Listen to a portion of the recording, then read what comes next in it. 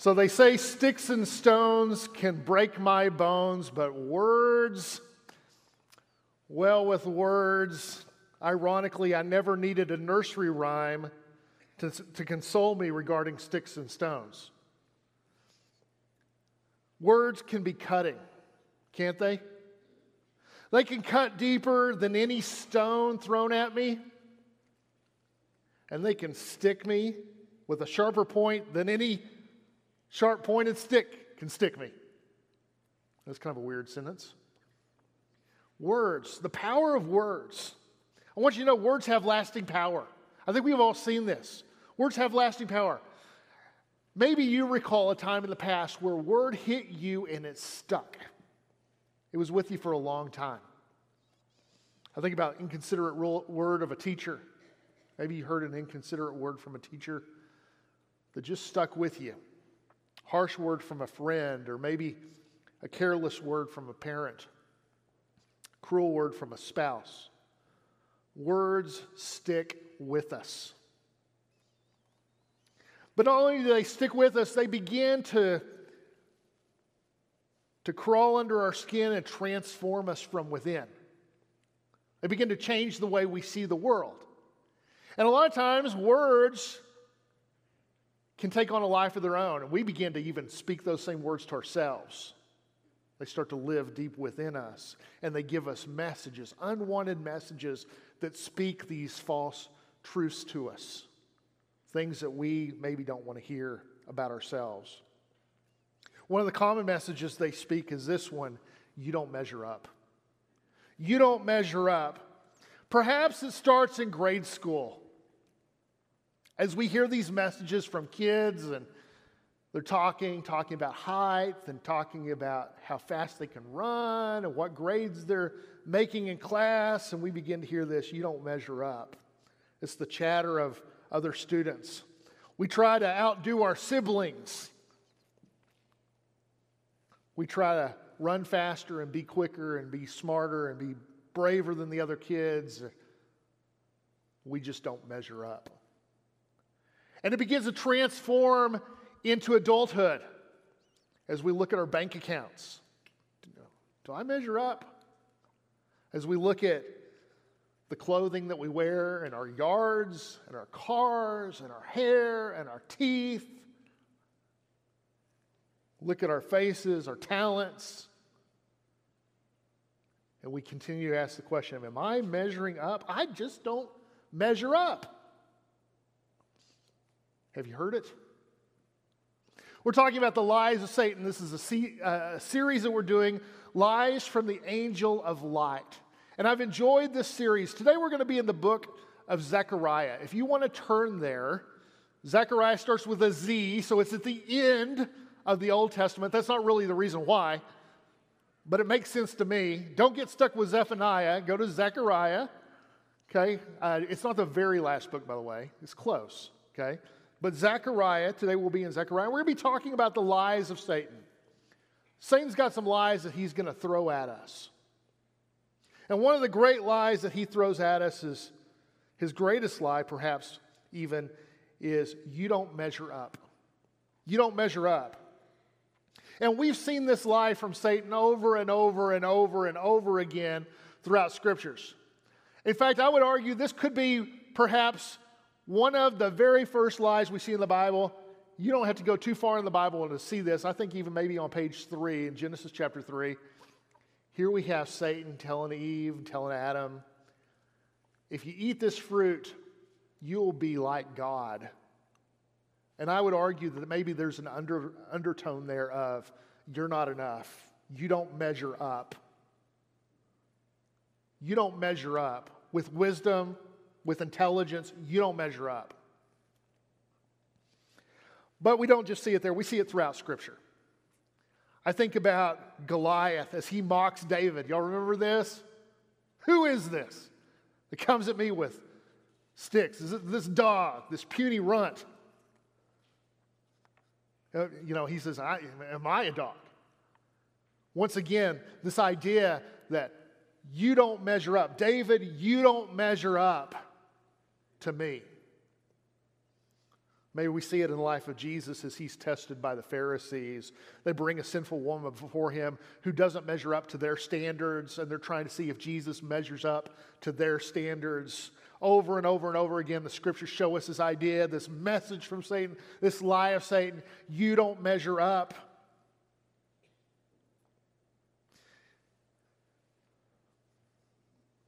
Here's my question. If our quantifiable qualities and measurable merits don't meet societal standards, how can they meet God's standards? If I'm not good enough for you, how can I be good enough for God? And I think some of us get to that place as well, where we look around and we see, man, I'm not good enough for people. I'm not even good enough for myself. How can I be good enough for God? And what's fascinating about this is, as we put this message in our head and we allow it to roll around a bit, we find ourselves trying to prove that we are enough. And in that proof, I'm enough. I do measure up. I do measure up. In that proof, we find ourselves trying once again to meet the standards of the world and slipping further and further from the standards of God, because we end up serving the wrong masters. We start chasing after one treasure and we miss the other. Jesus says you can't serve two masters. You'll be devoted, you'll love one, you'll hate the other. You can't serve God in this world. And yet we get so wrapped up in this, do I measure up, that sometimes we miss it. Now, like many of Satan's lies, this one is believable. And I want you to hear this, because I think this is the challenge that we face with this lie. It's a very believable lie. In fact, I could say we even know it's true. We know we don't measure up. Just as Eve knew when she was standing there before Satan that she wasn't enough like God in her mind, we know that we don't measure up to the standards that we desire to measure up to. Scripture reminds us of this in Psalm chapter 14. If you want to look there with me, verse 2, it says, "The Lord looks down from heaven on the children of man to see if there are any who understand, who seek after God. They have all turned aside. Together they have become corrupt. There's no one who does good, not even one." The message says, look, when it comes to the righteous standard of God, you don't measure up. You don't measure up. And so we find ourselves caught between the judgments of men and the judgments of God. And in both cases, we feel so guilty, so lacking. And maybe we try to resolve the problem. Have you ever done this? You try to resolve the problem, so you go and you seek encouragement from a friend, and that person tells you, you are good enough. You are okay. You're enough. And it's kind of like when your mother tells you that you're good looking, and you think to yourself, man, that's not what I'm hearing. That's not what I'm hearing. That's not what I'm seeing. I know the truth. I know the truth. I go to a counselor, I say, I just feel like I'm not enough. And the counselor says, you are enough. And deep down inside, deep in my soul, I think, no, I'm not. I don't measure up. When it comes to meeting God's standards, we don't. We don't measure up to God's standards. We know we're lacking. And so I want us to see the problem that we have. Satan attacks us with a very believable message. When we try to prove that message is wrong, we get further from God. And it becomes an endless cycle of chaos. How do we cope? I want to say that again. Satan attacks us with a very believable message. You don't measure up. When we try to prove it wrong, we get further from God. And it becomes an endless cycle of chaos. How do we cope? I got to believe God has an answer. I gotta believe. If it's something that started off in Genesis chapter 3 and goes all the way through Jesus, all the way through the Old Testament, all the way to Jesus, all the way beyond, surely God has an answer to this riddle. And I believe that answer can be found in Zechariah. If you want to look with me in the book of Zechariah. This book is a fascinating book because it's written to the Israelites after they have come out of captivity. You guys remember they were in Babylonian captivity for 70 years, and now they're coming out. They're coming into the nation that they once lived. And in Zechariah chapter 2, we begin this story. Now, we're not going to spend a lot of time in Zechariah 2. Really, most of our message is in Zechariah chapter 3. But here's what I want you to know. The prophet Zechariah is receiving these visions for the nation. And these visions tell him things that the people need to know. What do you tell a group of people that have just come out of exile? They've been there for 70 years and they are completely broken. What do you say to them? People who do not measure up. What do you tell them? Well, the story begins in Zechariah chapter 2. It says, I lifted up my eyes and I saw a man with a measuring line in his hand. And I said, where are you going? To measure Jerusalem, to see what is its width and its length. This is the way the story begins. He sees a vision, and in the vision, he sees someone with a measuring line, and he is coming. It's an angel. He is coming to measure Jerusalem. What is its width and what is its length? I'm here to measure the city. Now, I got to tell you, biblically speaking, when you see measuring tape come out, when you see the plumb line, as they call it, or the measuring line come out, you need to know this. Bad things are going to happen. Because what it says is this: I'm going to see if these people equal the standard. Do they meet the standard? And so here comes the angel, and he brings out the measuring tape. Let's see if they meet the standard. I can tell you this about the Israelites: they will not meet the standard. They won't measure up. I can promise you they won't measure up. Now, this vision, and we're not going to spend any time here at all because the next one says what we're wanting to see and more. It says the same as this vision, but it says even more. All I want you to see in this vision is this: that he comes out with a measuring tape and God says, I'll handle this. I'll handle this. And you can read through that story, and I believe he's stopping the measurement. But I just want to kind of lay the context here in this story for where we're going, and it's this. The Israelites aren't going to measure up. They've disobeyed God, and they had been punished for 70 years. Remember how all of this built up, how we get to this book in the Bible. Remember, the Israelites had kings, and they disobeyed God. It even goes all the way back to wandering in the wilderness. We start way back in the beginning. Here the Israelites are in Egypt. And they come out of Egypt and they're wandering with Moses and they're not faithful to God. And they finally land in the promised land after 40 years and they're not faithful to God. And we have the story of the judges. And then we have the story of the kings and they're not faithful to God. And we go through all these characters and they're not faithful to God. And finally, God has had enough and God says, you don't measure up, you're not measuring up. And he puts them into captivity. And now they come out of captivity, and they are a broken people. So what's God going to tell them? What's God going to tell a people who historically have not measured up and are very broken in need of Him? What does He say to them? Well, God responds three ways in Zechariah chapter 3. He's going to respond three ways.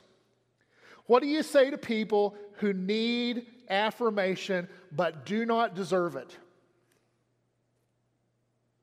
God responds three ways in this vision. So let's start the vision together in chapter 3, verse 1.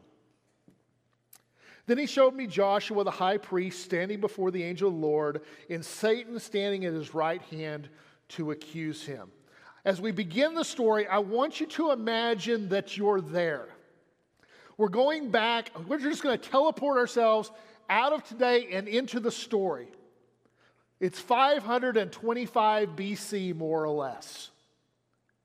And you have just been teleported into a scene. And here's the scene. There is Joshua, the high priest of the Israelites.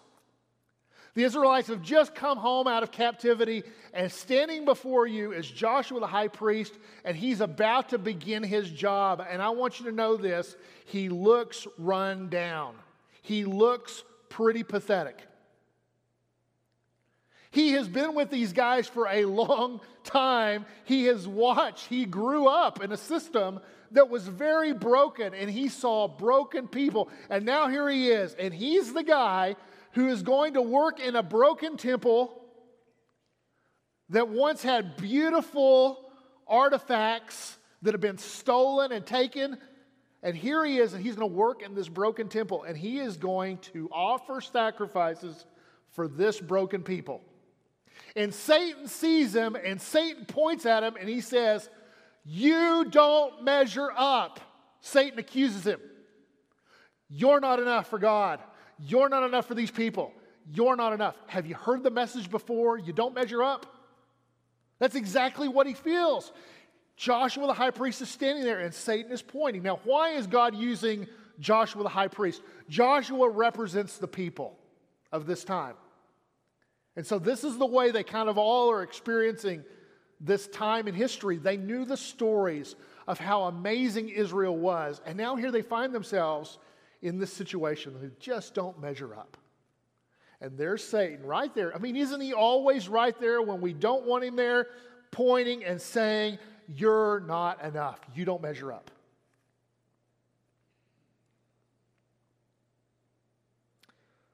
Verse 2. And the Lord said to Satan, "The Lord rebuke you, O Satan. The Lord who has chosen Jerusalem rebuke you. Is not this a brand plucked from the fire?" The first thing we see in this passage is that God rebukes Satan. He rebukes Satan, and he says, "This is a bruised reed. This is a smoldering wick, an iron plucked from the fire." He says, I know this guy. I know Joshua. I know his story. I know how he got here. I want you to see God's response. God's response, number one, his response is this: I know you. I know you. After he rebukes Satan, he looks at Joshua and he says, I know him. Here we are. We're standing before God in our brokenness, in our pain, not measuring up. And you know what God says to us? I know you.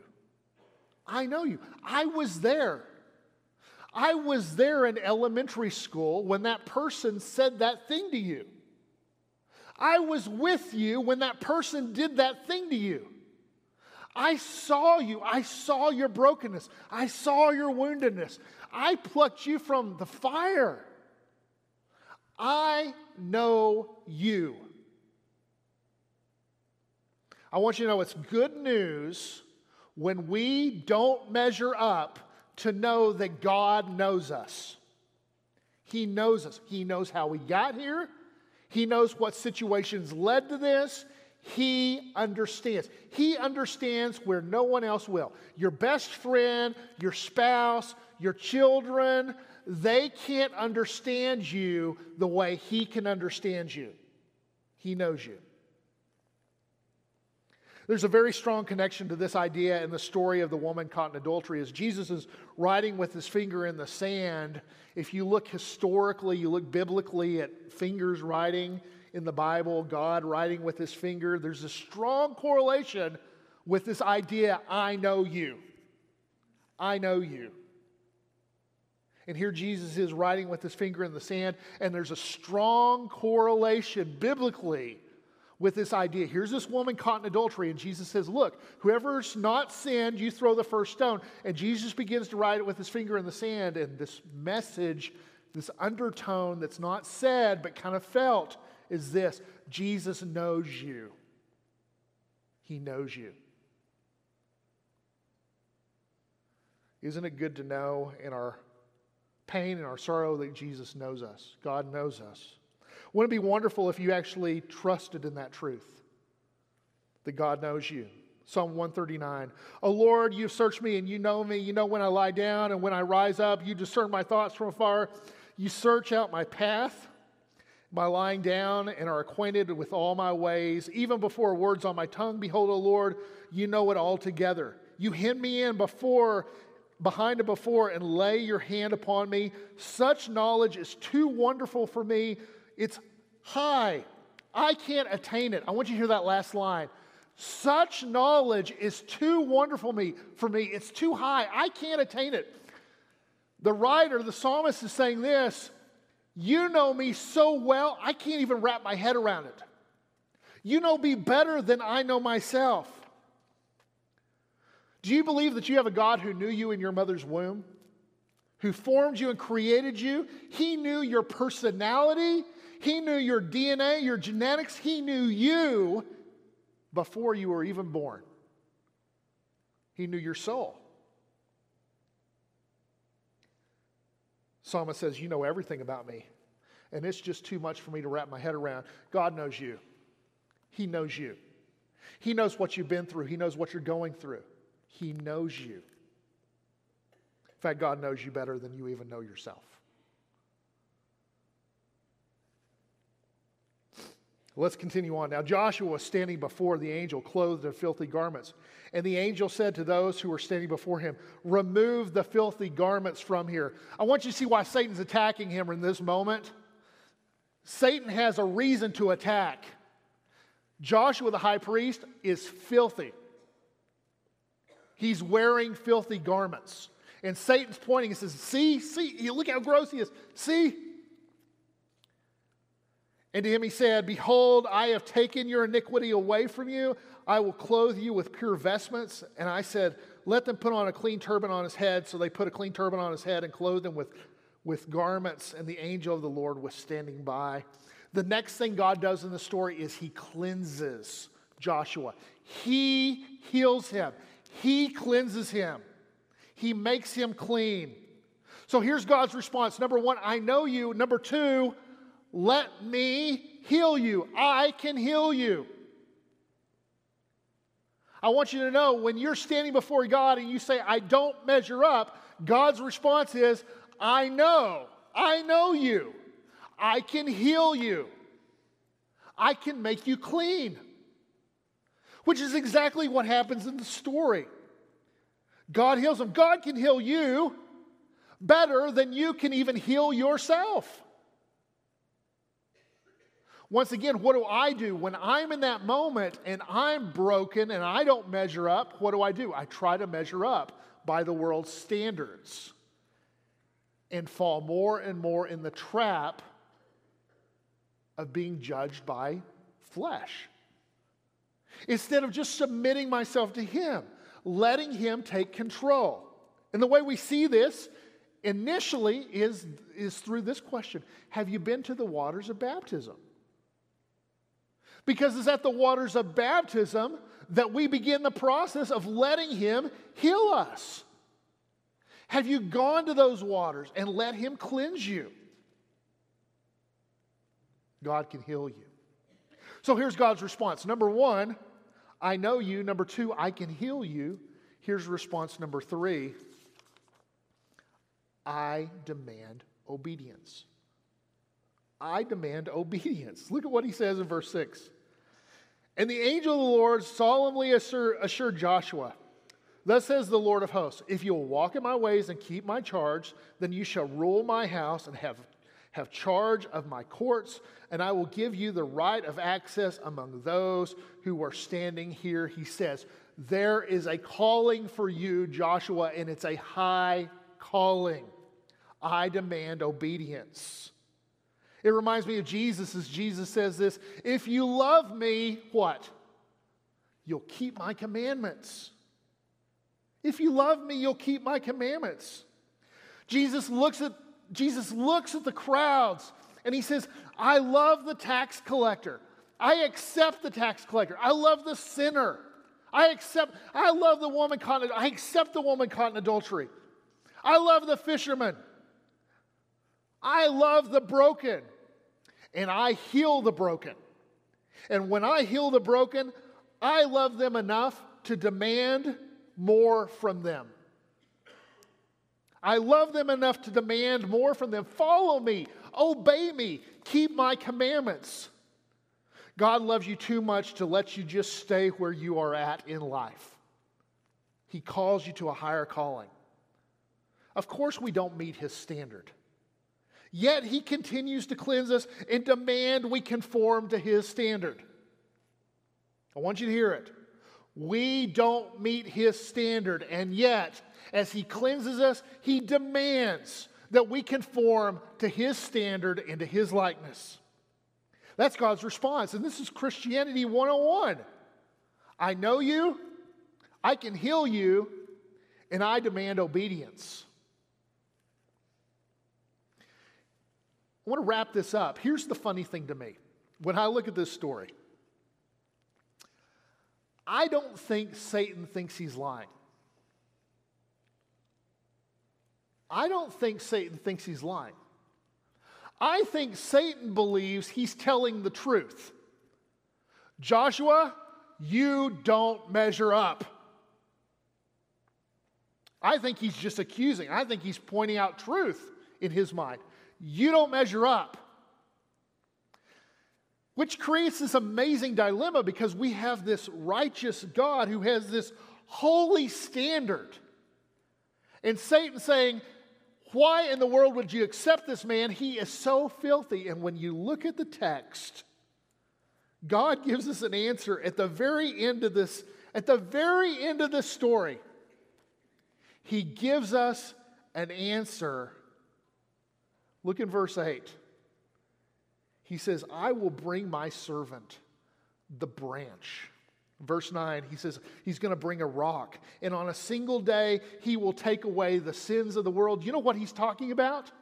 He's talking about Jesus. Jesus who shows God's acceptance and love. Jesus who shows God's ability to heal. Jesus who shows God's higher standard in calling for Christianity. My question for you today is, when you hear, I don't measure up, will you hold on to those messages of Jesus? Those messages of Zechariah? Those messages of God that says this, I can heal you, I know you, I can heal you, and I demand obedience. I don't know where you're at in this story. Maybe you feel like the broken people who have just come home and you just want to know that you need love. You want to know that God knows you. I want you to know He does. Maybe you're one of these people who hasn't been healed yet. You're still seeking healing. You haven't started off the process and come to the waters of baptism. You haven't confessed Him as your Lord and Savior and your Master. I want to tell you, maybe it's time that you let Him start healing you. Or maybe you've done both of those things. You know God, you know you have value, you know He can heal you, but you're not meeting the righteous standard because you are not following Him the way He has called you to follow Him, to obedience. And I'm here to tell you, maybe it's time we just become obedient to Him. This is the calling of God. I want to challenge you today to hear the message of Zechariah, to see a God who can clean you, who can heal you, and who calls you to greatness. If you need anything from this body, we are here to serve you today. Won't you come now as we stand and as we sing together?